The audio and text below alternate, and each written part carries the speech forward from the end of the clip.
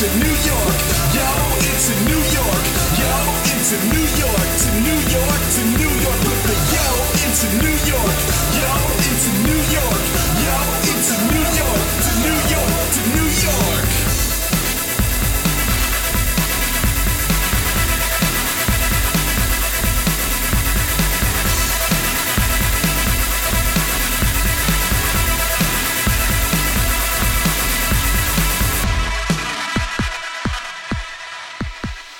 And welcome to Crash Chords Autographs. Today, Matt welcomes Doc Wasabassco, fake doctor but real burlesque kingpin hailing from Brooklyn, New York.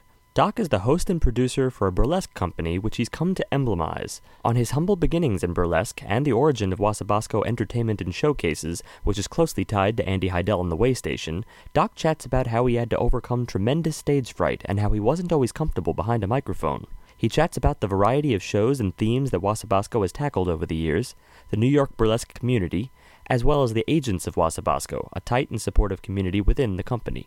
Finally, with a word or two on Matt's involvement with Wasabassco as a DJ, and some gabbing about movies and comics, here's presenting Matt Storm and Doc Wasabassco. And welcome to another episode of Crash Chords Autographs. My guest this week is the one and only Doc Wasabassco. Thank you for joining me. Thank you. I appreciate you coming on the show. Me and Doc have a long history of knowing each other from a nerd bar.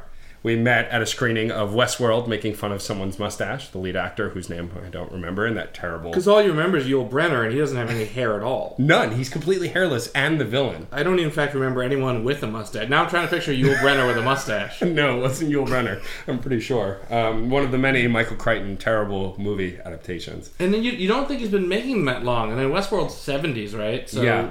We've decades. Your lifetime of bad Michael Crichton films. Yeah, it's true. Although I like Jurassic Park, that's probably the only of any of them I've actually liked. But the book was still It's better. like 12 of those now, right? Yeah, 12 Jurassic Parks. Yeah, they'll keep making them as long as Chris Pratt wants to do them, I think, at this point. Because he's dreamy. He is dreamy. Of course, for those who don't know who've been on Earl Rock, for all of the podcasts I've done, I've been doing sound for Doc and for Wasabassco for quite some time now. I think... It's been since at least the third annual Redhead show, and I don't know how... We just did 6. So, at least 3 years. I think longer, though. Maybe 4? I want to say 4. I think it's been 4. The first show I ever did sound for, because I'd done the door a couple times, the first show I did sound for was the 4th of July, the America Fuck Yeah show. I'm gonna guess that you've been doing it for 4 years. Yeah, well... But if you want to pad out your resume, I'm okay with it. I will. When I go... 17 years. We've only been around for 12, but you've been doing it for 17 of those 12 years. So I'd love to share with the listeners a little bit about how you got your start in burlesque as a burlesque kingpin. It's tied into the nerd bar. Yeah. Because it's all Anders Heidel's fault.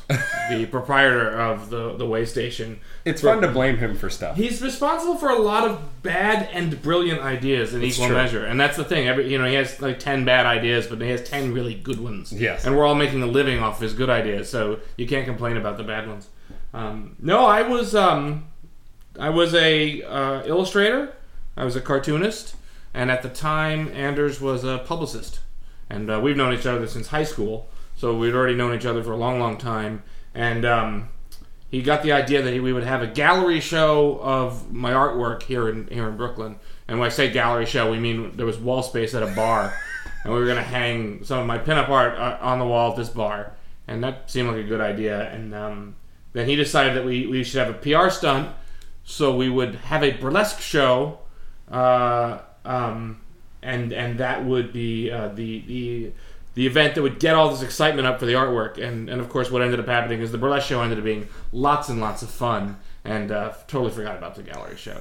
hung over the next day. Yeah. Ate cheese and crackers and wine for 20 minutes and then went home and slept it off. But the burlesque show was really good. Oh, well, that's good. And then we had a second one and a third one. That's almost the origin of it. I just realized that is in fact the origin of Wasabassco. It's not my first step into the world of burlesque. Yeah.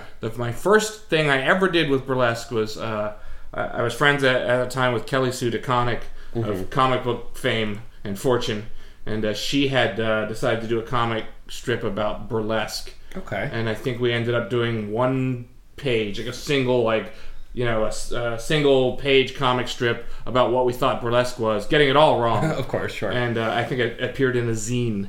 So Cool. that's actually my first burlesque experience. So you were an illustrator. Is that what you went to school for? Yeah. Back in the day? No, I was determined from before I can remember that was what I was going to do with my life. And it turns out that I wasn't really exceptional at it. I was fine. I was okay at it. My life's work.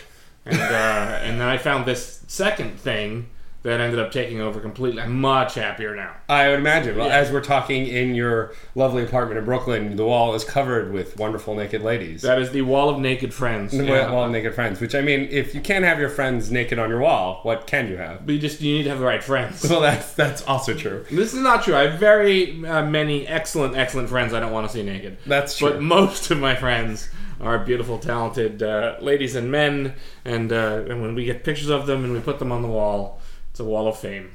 So I imagine the minute you started doing burlesque and hosting and being Doc Wasabassco, becoming this kingpin of burlesque, you were instantly great on the microphone and completely charismatic. I'm still not good on the microphone. That's baloney. We can tell now. No, I in fact had crippling stage fright. Like I didn't like talking to people, let alone on stage. I didn't talk to anyone for the first year we were doing it. And wow. Anders was my partner for the first 6 to 9 months. And he would talk to everyone. He would charm everyone. And I would stand behind him, make business decisions. I don't know why I slurred that. Business decisions. And I would lean over and whisper in his ear, we should do this and that. And then he would tell people. That was the first 6 months. We had other MCs, and we would hire them, and they'd do the whole thing, and we'd be in the background. And then Anders... it wasn't, after a while, it wasn't his thing, wasn't his focus, so I took it on by myself. And it still didn't host for maybe another year and a half. And I think our third anniversary show was probably the first time I was on the mic. I hosted a half hour of the hour-long third anniversary show or something like that. Awful. I think I introduced every single person as my friend. I was like, ladies and gentlemen, my friend, Salty Crackers. Ladies and gentlemen, my friend, whoever. Titsy McSwiggins.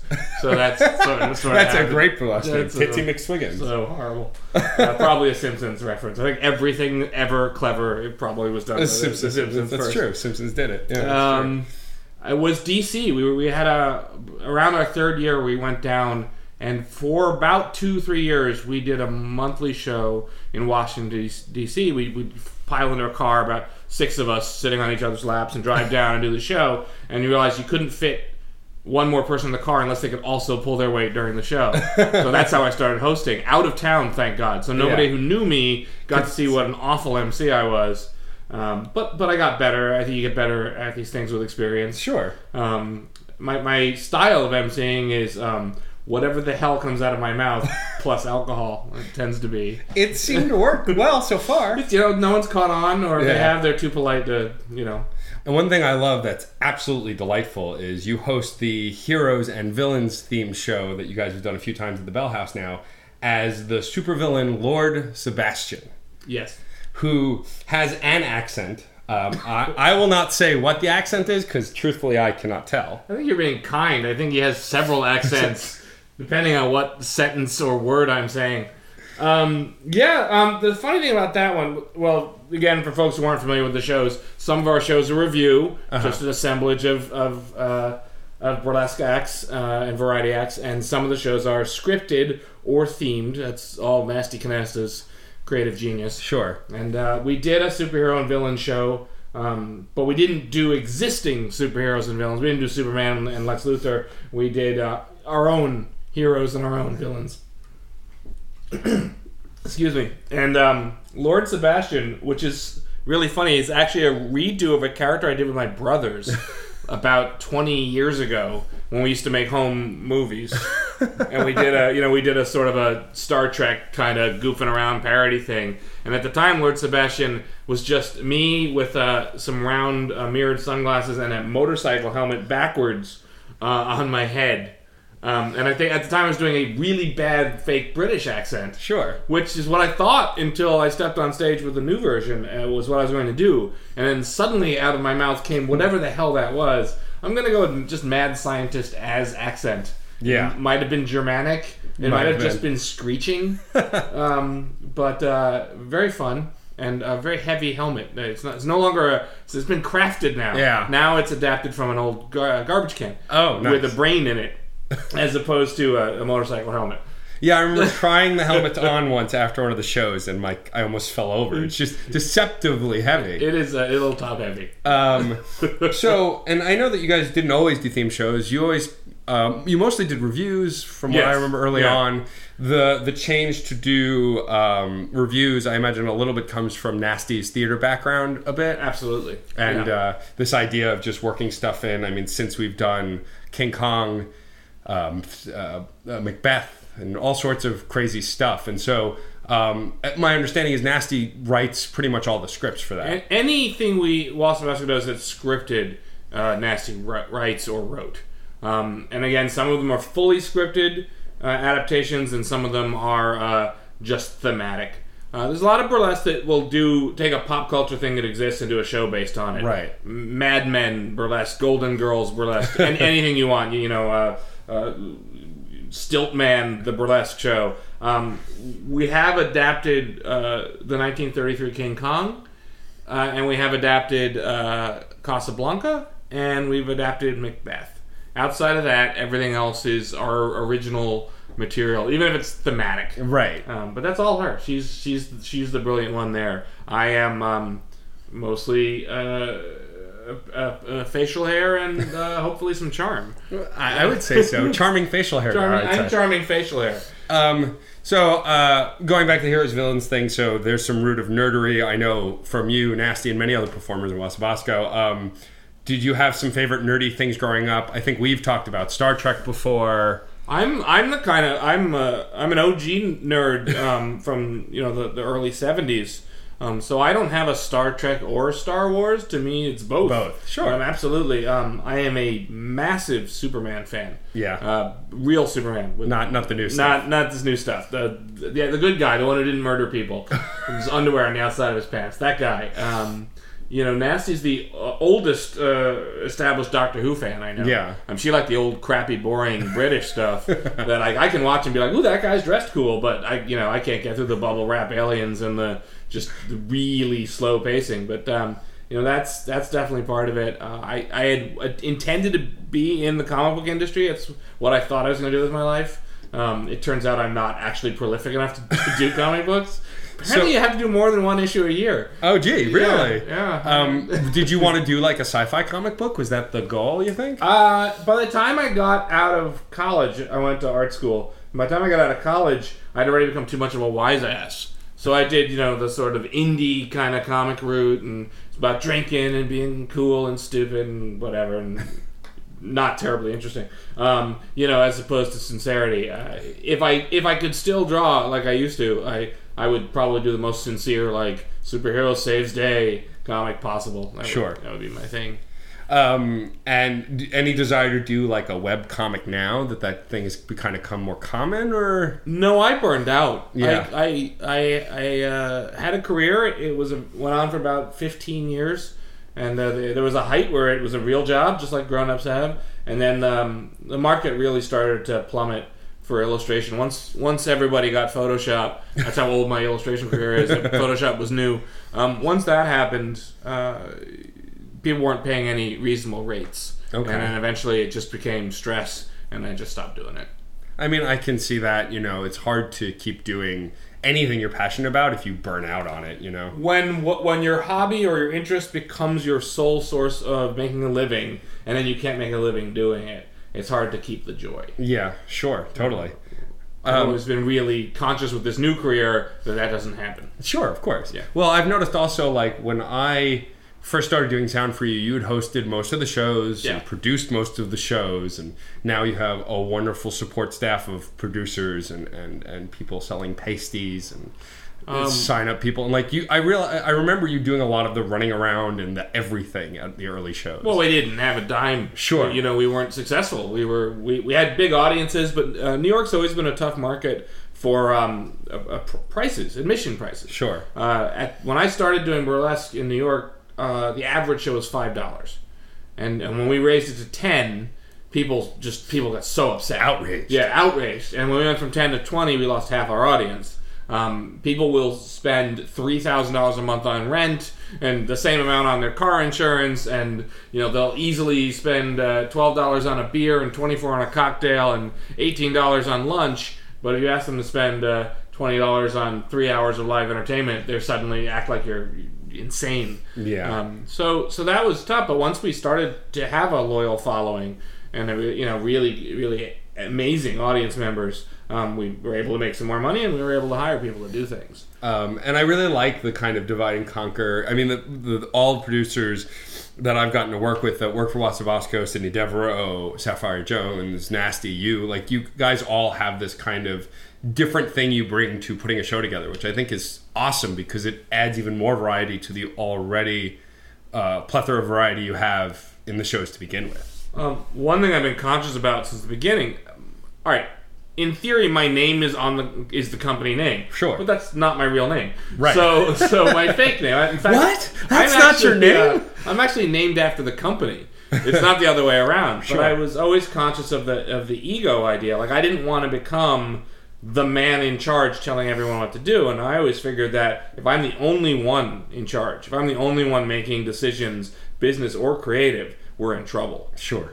So I always thought that there should be many voices creating the things and getting credit for creating the things. Sure, of course. And as well that they should mostly be women. Yeah. It's real easy. I am the checklist of privilege. Yeah. White, straight, blue eyes, whatever. And that's a dangerous place to make art from. Sure. So to me, it's really, really important that we have other voices, that they're female voices Sure. for the most part, and that rather than them working for me, we all work together, and then Sure. sometimes they back me up and sometimes I back them up. Yeah, I mean, that makes a lot of sense. Otherwise, we can't grow. We can't be a diverse organization. We can't have different kinds of shows.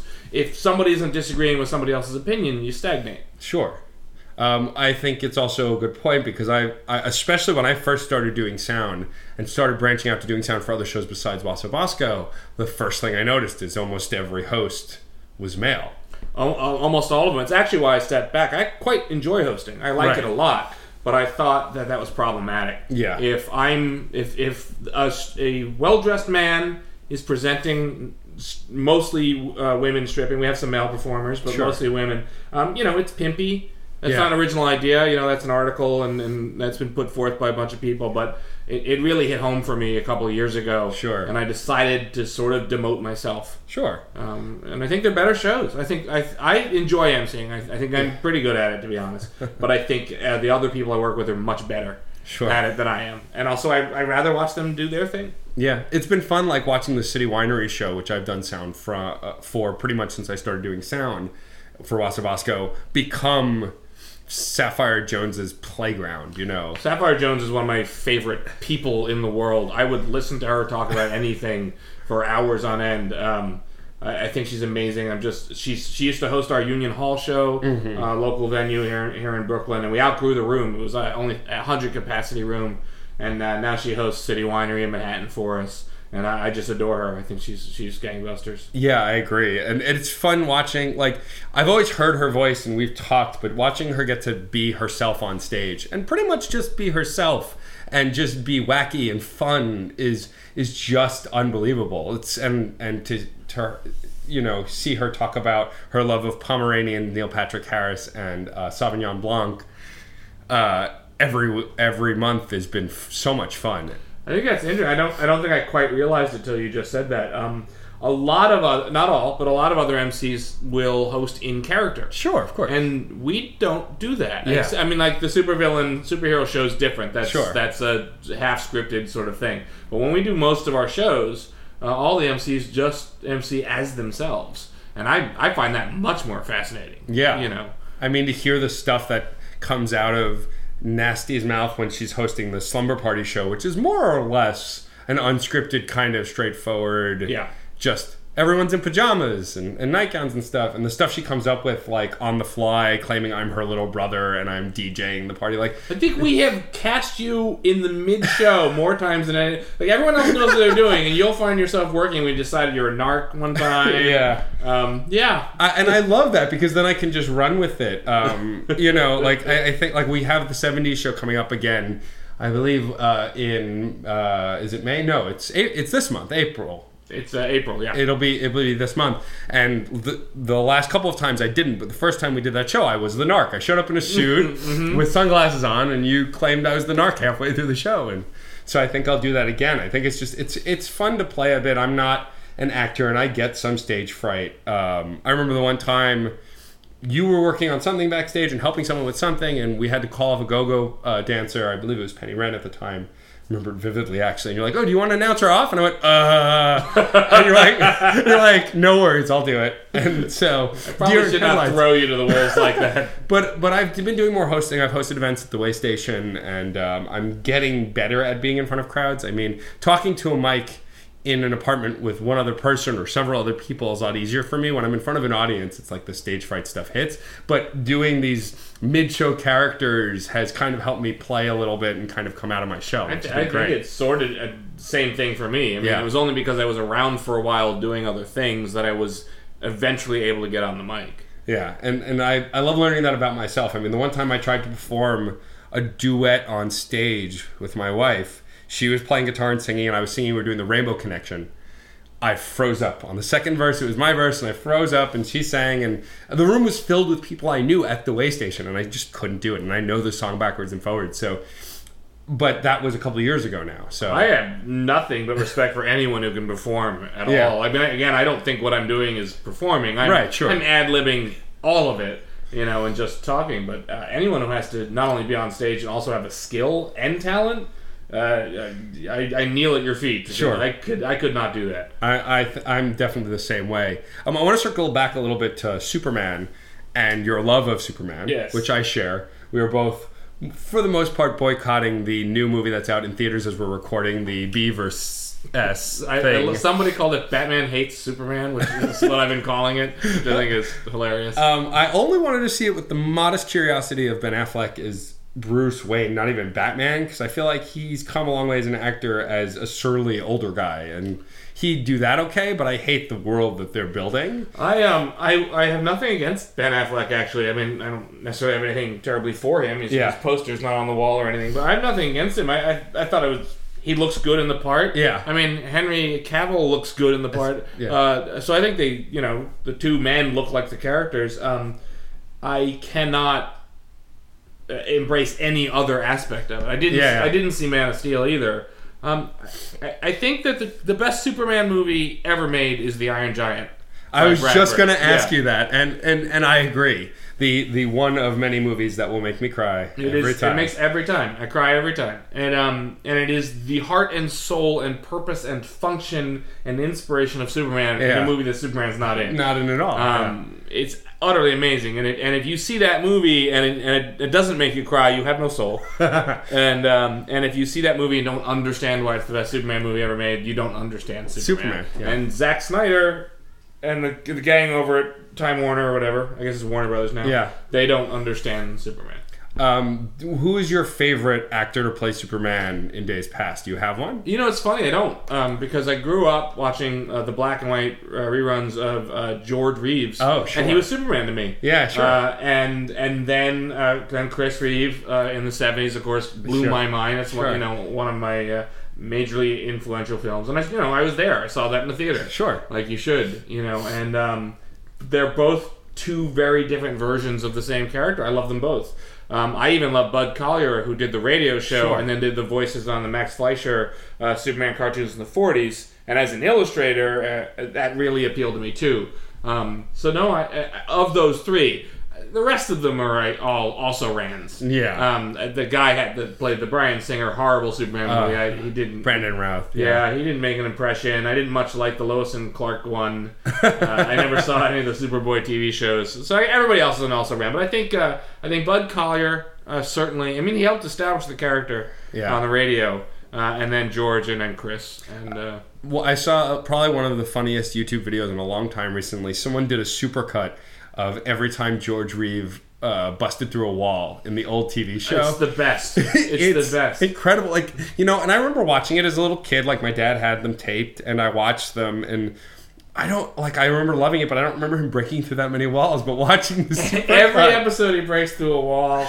And the other thing that happens is that the bad guy will fire bullets at his chest, the bullets will bounce off, and then the bad guy will throw the empty gun at George, and George will duck. Yeah, that's the bullets bounce off his chest, the gun, George ducks. That's one of my favorite things in the world. It's just fascinating, and it's like you don't realize those things. Also, it's the wonderment as a kid. Like, it never occurred to me. You know, like, oh, you know, why is he busting through so many walls? Because that was the best way to do special effects back then. You got show half how an hour he to was. tell a story with no budget in the 50s. It's a wall every damn episode, and the same reused shot of him lying on a table. I guess it would have been blue screen back then. Yeah, not even green screen. Not even green yet. screen, blue screen, and him flying, and I don't know. And he's on I Love Lucy. He's on an episode of I Love Lucy Is he as really? Superman. Is he really? He doesn't even get a remember credit that. as George Reeves. He gets Just credit as, as and special guest Superman. That's Which is amazing. Which is So That's I delightful. love George. I don't think that shows. It's like the Adam West Batman in '66. You can say it's cheesy if you want it to be gritty and realistic, but in the comics it was cheesy. So they're actually incredibly faithful adaptations. My favorite thing about the Adam West... so the Joker's always been one of my favorite DC villains. And I've loved just about every version of him for different reasons that's been in movies and TV, though Mark Hamill is the voice. Mark Hamill wins Joker. Like, I read comic books and I hear his voice, just like I hear Kevin Conroy's Batman when I read comics. But the Cesar Romero doesn't even shave his mustache with the makeup on in the Adam West. Like, that was my favorite thing. But they're all doing an amazing job. And again, that show gets a real bad rap from modern audiences. Yeah. Those actors who play the villains are amazing. Almost every single one of them. I mean, Adam West is the straight man. Yeah. He's playing it purposefully really dull and boring. Yeah. And the villains, those actors are allowed to do whatever the hell. Frank Gorshin laughing is one of the greatest things I have ever seen. That stuff's all fun. But what I like about it, and whether they're cheesy or hokey or whatever, in the end, the heroes are good people who save lives. Yeah. This idea now that we're so anti-hero, not only do we like anti-heroes, and I love a good anti-hero. Sure. Max Rokitansky is a great anti-hero. But you don't have to make the ones who are heroes anti-hero. Like, Superman doesn't need to let people die and all that nonsense. It's an attempt to think that the only way to do heroic is to be cruel. Yeah. And I'm not interested in that, so I don't see those. That's why I've always loved the Marvel movie universe so much better, because they get for the most part, how to do humor in a movie that can still be serious, and I've always enjoyed that. They're just knocking it out of the park. Even the ones that fail a little bit, like the last Avengers movie wasn't as good. Wasn't as good or whatever, but their heart is in the right place. Sure. The characterizations are great. I was never a Marvel fan. I worked at Marvel Comics for a couple years after college. But I was never a fan growing up. I was a DC fan, and yet I love all the Marvel movies and TV shows, and I can't stand any of the DC stuff. So a total switch. In my 40s, I've changed teams, which is weird. It is weird, yeah. And it's like a heyday for all of it. I mean, like, even the new Deadpool movie, which was done by Fox, and a lot of the Fox properties have not been great. The Deadpool movie was fun because it embraced just being a stupid comic book. And whether you like Deadpool or not, they didn't try and make it gritty and make it realistic. They took a character who's goofy these days in the comics and the video games and everything, and made him goofy on the screen. But they're not afraid to have fun. And whether it's that particular character's up your alley or not, having fun with a comic book character seems like a good idea to me. No brainer. Almost. I don't mean make fun of the character. Like, have respect for the source material, whatever you're doing. But yeah, have fun. Why not? Life is dreary enough. You gotta pay your taxes and your insurance and pick up the kids at the grocery store or wherever people get kids from. And your entertainment should be entertaining. I agree. Yeah, totally. It's in the name. You're right. Entertainment. I want to go take it back to Wasabassco. One of the things that I like that you guys do with Wasabassco that I don't really hear a lot of other shows do is you have an announcement at the beginning of every show saying to not take photos and to put your phones away, pretty much enjoy live entertainment. And I think it's really telling because I remember getting annoyed recently. I don't go to a lot of concerts anymore, but the last concert I went to, which was They Might Be Giants concert in Brooklyn, and I'm watching the Miami Giants, which is amazing and fun, and someone like 3 places ahead of me is watching the show through their phone. Right. Recording the whole thing. And like, I'm all for, look, if you're a journalist and you want to record a section of a song and put it on your website, or you want to take photos, I get that. But if you're just the Joe Schmo who needs to Facebook the entire... like, I take photos of concerts too, but I'll take a photo and then that's it, or a couple of photos. Like, if you're not blogging about it, enjoy the live entertainment. And you see guys seem to make a big deal about that. It's for a lot of reasons. I feel that my job, I have an obligation. I have an obligation to the performers who are on stage, that they get to do their craft, their art, with as much support and respect as possible. I also have an obligation to the venue. We're there to make the venue make money, so they have us back. And we have an obligation to the audience member. All the audience members. Yeah. So I'm like you. If I go to almost any event anywhere and there's a sea of phones, I'm not watching what I paid my ticket price to see. I'm watching it through the view screen of 1,000 iPhones. And I don't think anybody creatively was like, you know what would be great? What if instead of staging this number with scenery on a stage, what if it was through a tiny rectangle? I mean, nobody wants that to be the experience. Yeah. I don't think it's fair to any patron not on their phone to allow other patrons to be on their phone. It's not about saying to you, if you're filming the whole show, it's not about saying, how dare you? You know, Louis C.K. had that recent episode where his daughter explains how she's seeing the world through her phone. And you're like, okay, so possibly I'm an old guy and I should adapt. But there are plenty of people there who want to see it with their eyes. And I know that when we direct a scene, we're not like, what if everything was blocked by iPads? Like, no. So that's respect for the other paying patrons.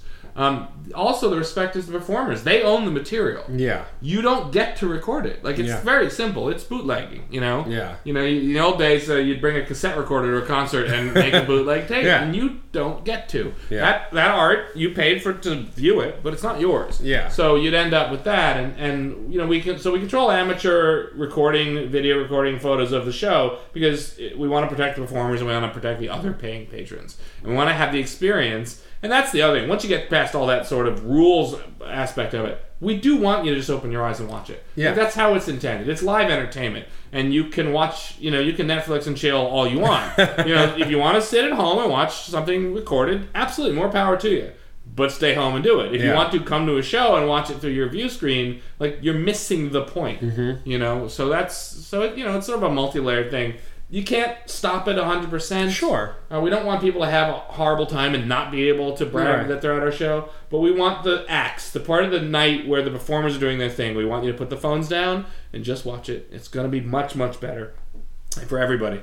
So, yeah, and so we have a pre-recorded thing, you know. We keep out the semi-pros, you know. There's people on their phones. There's also the guys who show up unannounced with a giant rig, you know, and they think they're allowed to, you know, just record the show, and we shut that down. When we started doing burlesque, that was standard. The first 2 rows of almost every show were full of really old, creepy guys just filming the show. And they were just filming the spank bank. They were watching the art strippers and taking dirty pictures, and, you know, and taking them home. Because they weren't allowed probably to bring their cameras into the strip clubs. And I was like, hell no. I don't know why the hell this is standard operating procedure. So we shut that down right away. If we ever have a photographer, we never have more than 2. We usually only have 1. They're wearing a badge. They're all approved, like you said, with press. If you're there for press, then get a press pass. Yeah. Totally fine. Totally different thing. And if you are there for press, I'm going to take your giant camera and I'm going to put it behind the paying customers. Sure. Because we've all been to shows too where, like, the professional guys blocking your view. Yeah, like right in the front. I'm not sure when you buy your ticket where it says, unfortunately, you know, your view will be blocked by some doofus from, you know, some blog somewhere. Yeah. Shifting gears, but still talking about burlesque and Wasabassco. What are your plans for the future for Wasabassco? I mean, you guys are always doing more shows and trying out new venues and creating new, I guess, IPs, essentially, you know, for within Wasabassco. But do you have any really big plans of stuff you want to do for the future? You know, it's a bit of a slow growth thing, or maybe it's a faster than it used to be growth. We don't own our own venue, you know, so we're a little bit like a band and we're a little bit like a play without being either of those two things. Right. Where we're always guests in someone else's house. Sure. The way we're looking at it now inside the city of New York is that as if we're a live entertainment version of a television network. Yeah. Like, Monday night we have our sitcom, and Tuesday night we have our drama, and Thursday night we have our reality show. So that by having different shows, the idea is that the shows are all very different from each other, and you could find the Wasabassco show that appeals to you. Sure. And if you like all the things we're doing, you come to all of them. Sure. I'm sure we would like you to spend 25% of your income on show tickets, but that's the idea, is to sort of provide programming as many nights of the week as possible. That idea is crazy. Yeah. You're in New York and you're sort of like, you're promoting each event, and as social networking locks you out more and more, it's harder to promote things. But sure. we have a loyal following, and whenever we do a show, somebody walks up and says it's their first show and they love it.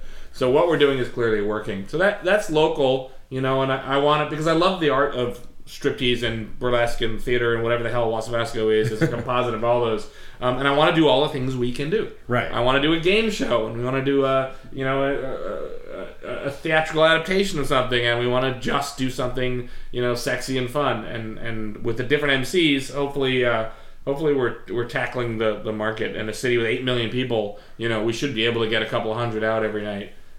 But beyond New York, we've been really lucky. We've been working a lot with City Winery. They keep opening locations, and we keep going with them. Nice. We have a monthly show in Nashville. It's Gigi LaFemme. That's she right, was yeah. with us here in New York for a long, long time. She helped build the company, and then she moved to Nashville. So she produces and hosts and performs in Wasabassco, Nashville every month. That's at City awesome. Winery there. And City Winery had a Napa Valley, a location. We flew out there a couple of times. They're opening up one in Atlanta. We're going down there. Oh, great. So we'll go to other cities. But what's lovely about City Winery is they give us the ability. They give us a support team. They already know who we are and what we're about. Mm-hmm. So yeah, we would like to expand to other cities if there's a venue that makes sense for us. A little too long in the tooth to hop in a car and go on a road trip. Sure, of course, yeah. I want to get off a plane and go to work instead. Yeah. But that's it, like sort of slow expansion. We're also doing a lot of video content and stuff we're working on now. We haven't released any of it yet. Yeah. But we're trying to create, without just filming striptease, we're trying to take the personality of what Wasabassco is and get it out to people who don't live locally. Sure. If we're telling you to come see us, you have to come see us live. You don't know who the hell we are first, so we're going to try to create some web series and stuff. Gotcha. Oh, awesome. Yeah. Just something like on YouTube, have your Yeah, own. a couple of different ideas we're working on right now, but we've been filming the content. It's just a question of how we're going to distribute it. But the idea is that you understand what Wasabassco is stylistically and, again, entertainment-wise, and the personalities of the performers and the MCs, regardless of where you live. And then if you happen to be in Nashville or New York or Atlanta, you can come see us. That's cool. I like that. That's actually a really brilliant idea. You talk a little bit about social media kind of being sometimes a hindrance now. I mean, I've noticed that with Crash Chords, promoting stuff for free on Facebook is becoming more and more impossible because of the sponsored ad and all of that. And that wouldn't be a problem. I mean, like we all Sure. act like Facebook's a right. Yeah. It's a business, and we Sure, don't own of that course. business, and we're all on it. The problem is they have categorized us the same as porn. Oh, really? So they want you to buy ads instead of promoting your events for free, and that would be fine. Except they also won't let us pay. Our ads cannot be accepted. They've decided we're the same thing as porn content. So even though Wasabassco has a Facebook presence, Yeah. we have a Facebook page, and we're allowed to have those things, and we don't violate their standards. If we try to boost a post or an ad like they tell you to do all the time, they won't let us do it. So it's a catch-22. That sucks. So we can't promote free, and they keep limiting how you promote that way. Yeah. and that's on purpose. It's so you are forced to buy an ad. Sure, of course. And then they won't let us buy the ad. Right. So then they acquired Instagram, and they're sort of starting to do the algorithms over there. And again, all this stuff is free. Yeah. So you can't really complain too much. Unfortunately, because social media grew, all the old forums on how to get the word out about your shows are gone. Yeah. I mean, we used to get press listings. Now we get listed at Time Out and a few other things every month, but hundreds of outlets have bailed. Yeah. And because people go to single central location social media, because people go to Facebook, they don't go to websites anymore. Yeah, no, so that's getting for listed sure. on someone's website or your own website or getting listed in the press is useless now. Yeah. Nobody's going to that. People are going to to social media for everything. Yeah. And then social media won't let you play. It's to the point now where, and I noticed this when I used to work for Mozilla a little while ago, browsers don't matter on phones anymore. Every app that you would go to an article from, Twitter, Facebook, Instagram, all have their own built-in browsers now. Yeah. Mozilla, Chrome. I mean, Chrome is still somewhat relevant because it's Google and they own everything. But like a lot of those browsers are just kind of useless because nobody goes to the web anymore. Everybody's in the social media. And it's just bizarre. I mean, I know Wasabassco has a mailing list. I'm, of course, on it. Yeah, but that's also a little bit of an antiquated idea. Nobody wants an email blast. We send it out once a week. Tuesdays, it goes out about 10 or 11, and that's it. We don't bother you again. We don't sell your name, all that stuff. But mostly it goes to people. If you have Gmail, it goes to your promotion folder. Yeah. You know, open rates are... we have a really good open rate, actually. Yeah. Which is like 20%. Wow, you know, that is really good, actually. Right, but that's minuscule. You know, you're sending out an email blast about your shows to thousands of people, and a couple of hundred are opening it. Yeah, and you know that's nice. But I don't. Yeah, no, it's interesting having gone full circle. When I started this, we used to have to hang flyers. You know, we were like out there with a staple gun and some tape doing telephone polls about shows. And then they invented MySpace, and then later the ones we have now. And you start to ride the wave, and then suddenly you don't have any options. You know, I'm going to start walking up to people like, hey, buddy, you want to see a burlesque show? Right, exactly. Well, I mean, I imagine, though, word of mouth is pretty good. I mean, you guys have the Agents of Wasabassco, which is the in-crowd awesome group. I love this. I always call it our secret organization. That's not so and secret. It's not even at all secret. Sure. Yeah, we do. We have incredibly loyal. You're one of them. Yes. We're incredibly loyal supporters. Whether that's people who work with us or for us, or just audience members who come out to a lot of shows. And when we recognize that you are helping us, we want to recognize you in return. Sure. So we, as you know this, but we swear people in on an oath. You get to put your hand on the butt of a Wasabassco performer, and that's our version of the Bible. Yes. And we swear you in. You have a little oath about how to behave and be awesome. And then you get made an agent, and you're part of the family that is helping us build and grow, and that's really exciting stuff. And do you find that the word of mouth is a way that you get your audience grow, or to a degree? I mean, a lot of agents and fans bring new people out. Mm-hmm. Then there's a point that once they brought everybody out, then you have to then once again it's like exploring the new world. We have to load up some ships and go out to new places and find untapped seams of human beings.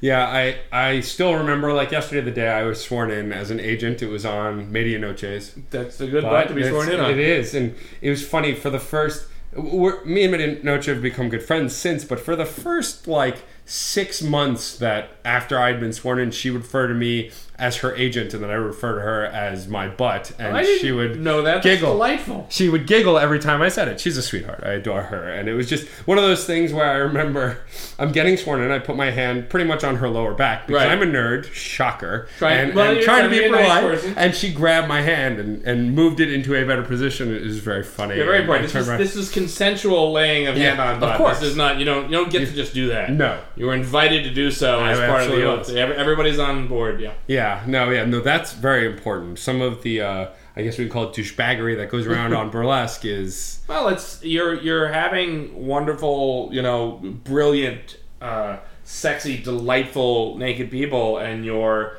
allowing the public to come in and see that. And we do really well. We have exceptional audiences. 60% of our audiences are women. Yeah. The men that come tend to be well behaved. We have a lot of couples, and all of our focus is trying to have folks think of Wasabassco as a date night or a group of friends night. So we don't have a lot of lone creepers. But you're in New York City. It's going to happen. Always. I mean, if you have a 300, 400 people in a room to see a show, there's going to be a creeper. It's just men. It's how men move through the world. So, it will happen. We always tend to deal with it immediately. Sure. Always try to stop it before something happens. They're never given access to the stage. But you're out in the crowd. A performer decides to get off stage, go out and get a drink. Yeah. They're out there. So you're just ever vigilant. Yeah. Well, I think it's also what's nice is I've noticed is the fans and even the agents, of course. It's become kind of a family where everyone watches each other, and there are quite a few large, intimidating gentlemen in the agents group who, like Adam Freeland, who will let you know that what you're doing is not okay because he knows it's not okay, and you'll stop doing it because he's terrifyingly huge. Well, and the best way to do that too is you set the tone. The most wonderful thing about the agents is you don't need to correct people as much as by acting really appropriately yourselves. Yeah. People understand. Sure. You know, since the agents plan or whatever it is have become a reality, our audiences are more and more better behaved and elegantly dressed and, Yes. and all that things that we want from an audience. Well, that was something that I've always wanted to thank you for, and I can thank you on record on podcasting. That, you know, I'm a t-shirt guy. I've always been a t-shirt guy growing up, and like in high school, I had to have a band shirt from every concert I ever went to. That's a lot of concerts and a lot of band shirts, which I got rid of a lot of them since. Right. But starting to work with Wasabassco and going to these shows and seeing people dress up, and I'm like, I want to look like that. They look great. And then I stepped up my game and bought more dress clothes to the point where now, like, I show up to my current job, at my day job, and which is boring, McBoring. It doesn't matter, you know. I love it, but nobody in the audience will care. But I show up, and like the first day I showed up, I was wearing a purple dress shirt and nice slacks, and everyone else, the marketers, the salespeople, the tech folk are all in for the most part, t-shirts, right. You know, and they're like, wow, dressed up, look at you look great. And it's just, it's common to not always dress up, especially in the city as this, where it gets so hot as hell. Was that a thing that you always like wanted to do from the beginning, kind of promote everyone should look and feel good? I'm a big proponent of that. Yeah. I think that there are situations that require different modes of dress, and it's about respect. How you dress is how you show respect to the people around you. I believe that. Yeah. And I don't mean that you need to wear a tie all the time. Right. I think you should wear a tie at a wedding and a funeral, and you should wear a tie if you invited someone out to dinner. Yeah. That's clearly old-fashioned or clearly not in step with everyone else, but I think it's a sign of respect. It shows that you put some effort into it. There's lots of reasons. I think you feel better and look better and act better when you're dressed well. Yeah. But also, I think we owe it to women. And I'm gonna use a very heterosexual delineation here, but women dress up all the time. They dress well for all kinds of situations with varying degrees. And when I see a woman dressed to the nines with impeccable shoes and an amazing outfit and hair and makeup done and accessories, and the man she's with is in like a V-neck undershirt, sweatpants, and his least stained sneakers and a backwards baseball hat indoors, look, I don't understand. I don't understand why he's decided that she is worth zero effort. Yeah. So for me, that comes from that place that you're going out. Very, very, very rarely do women decide to go out to a show. You've paid admission for this. You bought a ticket and be like, let's just wear our, sweatpants. Apparently, but men do it all the time, and I think it's an insult. Yeah. I take it personally. I understand I'm crazy about it. I do understand that. I think it's an insult, and I think it carries over. And I think if you go out to a restaurant and there are people around you and they're having an anniversary, they're celebrating a birthday. You're at some, the items on the menu start at $80, and you're there in your backwards baseball hat. You are showing a complete lack of respect for everyone around you. Right. So I do think dressing up matters. But I also think people look better. I think we have a generation where I blame specifically the Gap. They decided that pre-faded was a way to sell clothes a couple of decades ago. The Old Navy, the cheap version of the Gap, and we decided that men should wear clothes that look like they've been through the laundry already. Yeah. And you've got a generation of guys walking around with saggy, baggy, faded clothes. They're all new. They're pre-worn. Funny story. I actually worked for the Gap for a while, and just doing some graphics. And I saw them do that. I saw them like, we're going to test this garment. Let's pre-scrape it away so it looks worn in. I'm like, why would you do that? What's the point?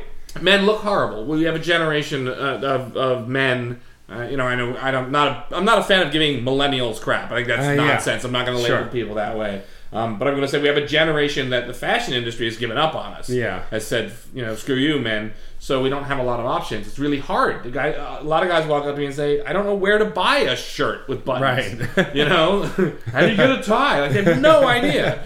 And it's a shame because you're walking around and you look bad. Yeah.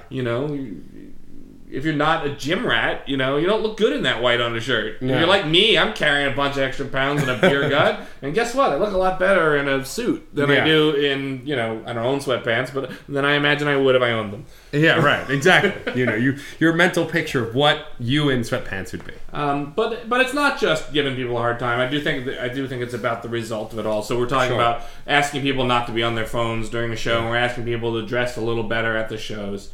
And I think that it creates an environment. It does. And I like that environment. Because the other thing that's happening on the other side of the room is ladies are stripping. Yeah. Fancy art stripping, but it's stripping. And I think I would rather watch women have the freedom to perform burlesque any way they want, and there's a respectful audience sitting out there, not on their phones, not wearing a paper bag, and that makes it a much more comfortable environment. And it also makes Wasabassco spill off the stage into the crowd. Sure. You talked about this. The agents dress up. People dress up. That's an after party you want to be at. Yeah, sure. I mean, I thought that going back to the superhero show, like, my favorite thing about that is that you encourage the audience to dress up, and so many people created their own characters. There were so many, like Robert Kennedy, off the top of my head, like created an entire supervillain out of seemingly thin air for that show, and like had a professional costume and all this great stuff, and it was awesome. Makeup. That's one of our best events for that. That so many agents created their own characters for that one. Yeah, but that's actually entirely organic. We never ever asked the agents to dress I noticed up. that. The first time was we've done about a half dozen shows now based on the 70s. We love the 70s. We love the aesthetic. It's a lot of fun. Sure. And the very first time we did a 70s show, a massive core of the agents and our returning audience came dressed like it was the 70s. We never asked them to. Yeah. They just came that way. And that set a course for it. Yeah. So now when we do theme shows, we absolutely do encourage it, but again, it's not mandatory. Yeah. But I think it's fun. Yeah. Massively fun. It's just, it's one of those things where you feel like you're part of the show. Like, without having to be part of the show and intrusive, you feel like you're part of the show. And why not? Why, if you go out on a night and it's already absurd, and I fully understand that what we're doing is absurd. Yeah. It's all butts and boobs and glitter, and we're doing Macbeth. I mean, there's professionalism there, but we're not going to take ourselves so seriously. And if you're going to come and see a show like that, why aren't you also dressed up like whatever the theme is? Yeah. And I think it's fantastic. It's one of my favorite things. I mean, you at one point built your own Iron Man suit practically for the Wasabassco 3000 show, which, like, I mean, I believe like the core of the helmet was based on an Iron Man. Oh yeah, I again do not pretend I have any of the skills of our cosplayers, and we know plenty of amazing Stella Chu. And all these amazing people who create and fabricate this stuff. I'm old school. I'm like, can we take this cardboard box and spray paint it and make it a robot? That's an Iron Man helmet, a bunch of other stuff, and some of it's. I think there's some Quaker oat canisters in there, and a pair of Doc Martens that have been spray painted. Like that kind of thing. One of the things about that Wasabassco 3000 show, I think that I love the most, though, is watching you play. You and the guy who does sound, Jeff, at the Bell House, for us pretty regularly. Shout out to Jeff. Playing with the microphone pre-show to get the robot voice, and they were actually able to put an effect on the mic. So you sounded like a robot. See, if you actually have respect for the people who work at venues, they will then help you out with your really dumb ideas. And we've been really fortunate with almost every venue we work at. Definitely every venue we constantly work at. Yeah. Bell House has always been great. They'll let us do it. I mean, that's our dumbest shows, and I say that dumb as a compliment.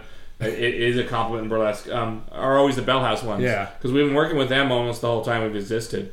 In one way or another, and they will let and support us in doing any ridiculous idea we have. So yeah, I always think of that, which is a different conversation. I'm sure you guys have talked about it in some of your other podcasts, but that great Henry Rollins, meme that goes around about how you should treat the people working at any show you're at because they're working harder than you, and I take that to heart. Absolutely. And if you do that, it turns out people are like, let's get sound effects. Let's make it sound like a robot, or anything else, because you're not treating them badly. You need them. Sure. So no, those guys are great. The next thing I want to ask, I like to ask people who I interview advice for their field or even outside their field. I mean, you've been producing shows for a long time now. For anyone who's looking to get into production or just looking to kind of start anything, a show in the city, you know, whether it's burlesque or, you know, a little one-man show, or like, what would your advice as a producer be, especially in the New York landscape, to kind of get something going or to start something? It's interesting. My advice would be to seek advice. Yeah. You know, there are people. Alex Battles has been doing the Brooklyn Country Music Festival and the Johnny Cash birthday show. I learned a lot knowing him. Yeah. We don't do the same art at all. Yeah. He's entirely different art, but I learned a lot about nightlife and events from him and a lot of other people. Ask advice. If you are an amateur, if you are brand new and you have an idea but you have no experience, you're gonna go through a lot of trouble you don't need to go through. Find some people already doing it and ask them. You know, they may not give you all your trade secrets, but chances are, if you're a good person, or maybe you're willing to, help them out at their show in exchange, they're probably going to, give you some feedback about how you might approach things. I think that's massively important. And if there were any piece of sort of more ethereal advice, I would say it's this: show business is a business. Treat it like one. Pay your people. Show up on time, honor your contracts, treat everyone with respect. It can be fun. I mean, we work in a world of people taking their clothes off, and it is fun, but it's not fun in games. It's actually our job. Yeah. If you want to do this professionally, act like a professional. Yeah, if you had told, 14-year-old Matt Storm that he was going to be working regularly, multiple times a month, with lots of naked people and talented people in art stripping, he'd be like, I'm sorry, what? Like, I still remember one of my favorite early stories of Wasabassco, specifically and burlesque, is I adore Evelyn. I adore all of our performers and friends, but Evelyn Vinyl and I have become pretty good friends. And I remember, like, when I first saw her perform, I was like, wow, she's so awesome and so out there, and so, she's got this great personality. She's so out, she didn't seem like an introvert. Right. But then I talked to her backstage, and we're talking about Jason Statham movies that we love, and like we're just chatting about the dumbest stuff. And it was one of those things where I talked to her about, how do you are you like being on stage and all that stuff. She's like, yeah, I like being on stage, but I'm very nervous. And she was very quiet in the beginning. She's come out of her shell a lot with me because we've gotten to know each other a lot better, but she was very quiet and very introverted, and astonished me. Like, as a nerdy kid growing up, I assume everyone who's more attractive than me is obviously outgoing, brilliant, doesn't like anything I like. And like, Nasty Canasta and I constantly talk about Paula Abdul. We nerd out about her. And it's like, all of these people are nerdy, awesome, really great people about different stuff. And it just never occurred to me growing up because of the stereotypes that you're fed by the media. And like, if someone's pretty and attractive, they must also... Turns out they're people. Yeah. They're just people like everybody else. And I think what I was saying in a roundabout way is it was fun to kind of discover that, as someone who never really experienced it, especially growing up, that everybody are people. But which is absolutely true. But burlesque is very, very rarely is burlesque anyone's first choice for what they thought they were going to do. Sure. Almost everyone in burlesque was going to do something else and got sidetracked. I was an illustrator or an actor or a musician or a dancer, classic dancers. And then you end up in this weird world of burlesque that could be anything. And all of those things. You get to use those skills. Yeah. And that's great. So it's particularly good for nerds. Yeah. But the other thing that you point out with Evelyn, it's true of all of us. Almost everyone I know in burlesque is either cripplingly shy or has social anxiety or agoraphobia, except for the time they spend doing their performance on stage. Yeah. I'm that way. I can talk to a room full of an infinite number of people if you hand me a microphone, but if you make me go out on the floor, I'm going to be really embarrassed and fidgety. Yeah, I found that to be the case, and it was just interesting to me because, essentially it gave me this kind of bravery that, these people are like me, Very much so. Well, there's a reason why you've been working with us and everybody. I mean, again, you're in high demand. It's not because, I don't know, you're not bribing people. You're clearly a kindred spirit. Yeah. And everyone in the scene, respects and responds to that. Yeah. At the end of the day, we spent half our time talking about Superman and Batman. When there's I manage wonderful art strippers for a living. It's all mixed up. I can thank you officially on the air for giving me a nickname, which I found the funniest thing about you and Nasty specifically is that if you call someone something, especially during a show, that's their name. It does, that's just what That's happens. the power of the microphone. Yeah, and so, for those who don't know, my last name obviously is Storm, born with it, and I've had people defy me on that, like, no, what's your real name? That's my name.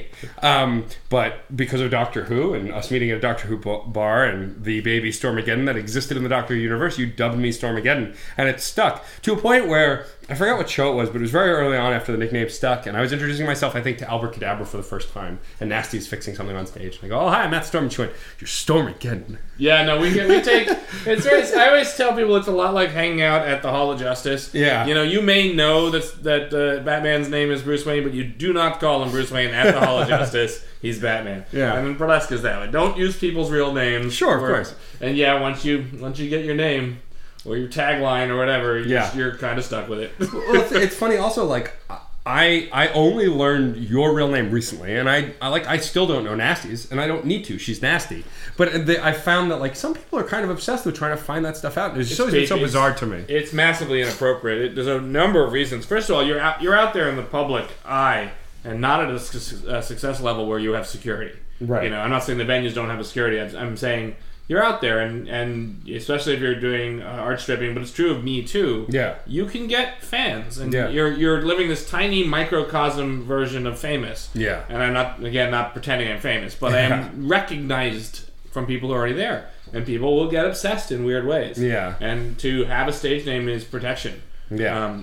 And when people find out your real name, it puts you at risk. Yeah. Or use your real name. So I think absolutely, and that's happened a lot. And it's not just you. It's happened to me a lot. It's happened to almost every performer, where someone will do a hell of a overnight, on Google and find someone's real name and walk up to their face and start calling them by their legal name. Yeah. And it's bad. It's there's all kinds of things, and sometimes it's just because you're a performer, and sometimes it's anything else. I mean, people have stalkers. People have restraining orders. People have all kinds of things. So, my advice is absolutely never, ever try to find out a performer. But some people are very insulted by it. It's sort of it's a power trip thing. You definitely get it from a certain kind of alpha male guy where he will keep demanding that you tell him your real name. Yeah. It happened to me actually the other night at a place, and just guy wouldn't let it go.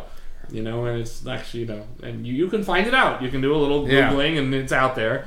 But there's all kinds of reasons. But also, frankly, it's what you choose to be called. Yeah. Like you said the other day, the other minute. I have never called Nasty Canasta anything but Nasty Canasta. I very well know what her legal name is. That's not her name. Yeah, that's her legal name. Yeah. And that's that sort of idea. You are called what you want to be called. Yeah. Well, it's also to me like.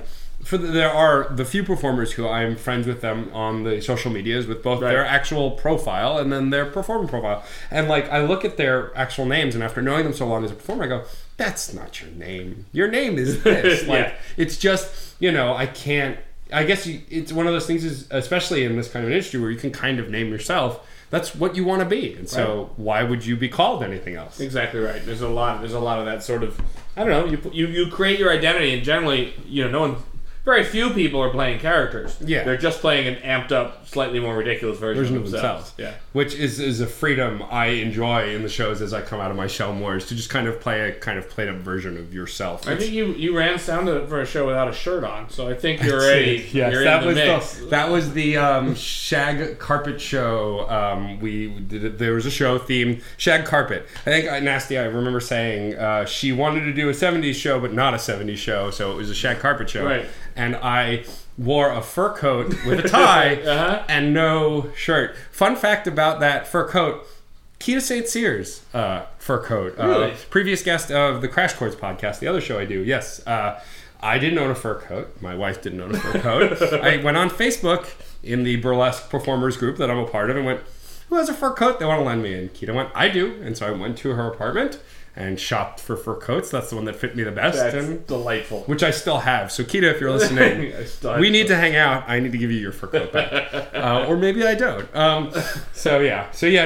It's been fun to kind of evolve. Also, I feel so comfortable around you and Nasty because you've taken me in. Like, it's not like I feel like family at Wasabassco now, and that was really important to me when I made that kind of transition. You make me feel welcome, and I feel empowered, and it's just a lot of fun. Well, it should be. Again, it's not an accident. It's not. Yeah. We're not taking pity on you. You've been nothing but stand up and professional and supportive, and also part of the fun since you started working with us. So. Before we start wrapping up, I figure there's stuff you want to promote, stuff coming up. Are there any shows you want to direct people coming? This will come out within the first couple of weeks of April. I have a couple of shows banked, but if there's stuff coming up, in April and May that you want to promote, feel free to tell the audience. The hilarious thing is there's so many shows that I never know exactly when they are, which is why we have a website. So, Okay. And that's the tricky part because Wasabassco, and this is advice I do have for anyone. Never name your company a word that people can't spell.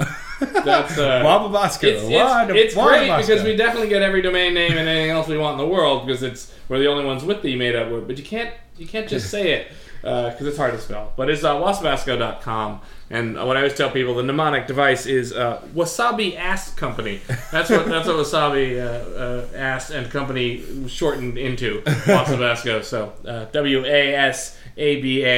WASABASSCO.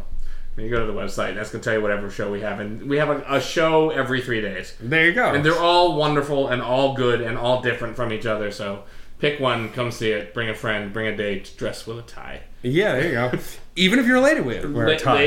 Ladies look good in suits. They do. Absolutely do. One of the finest dressed human beings ever. Yeah, that is very true. All right, well, thank you so much, Doc, for doing the show. This has been a pleasure. Thank you. And thank you, everybody, for listening. If you enjoyed these interviews, please subscribe to this and the Crash Chords podcast on iTunes, where you can also rate us and review us. You can also like us on Facebook, follow us on Twitter at Crash Chords Web, our Tumblr, and our YouTube channel. If you have any questions or comments, feel free to post in the comment area below each post. And keep the discussion going, because remember, music is life, and life is good.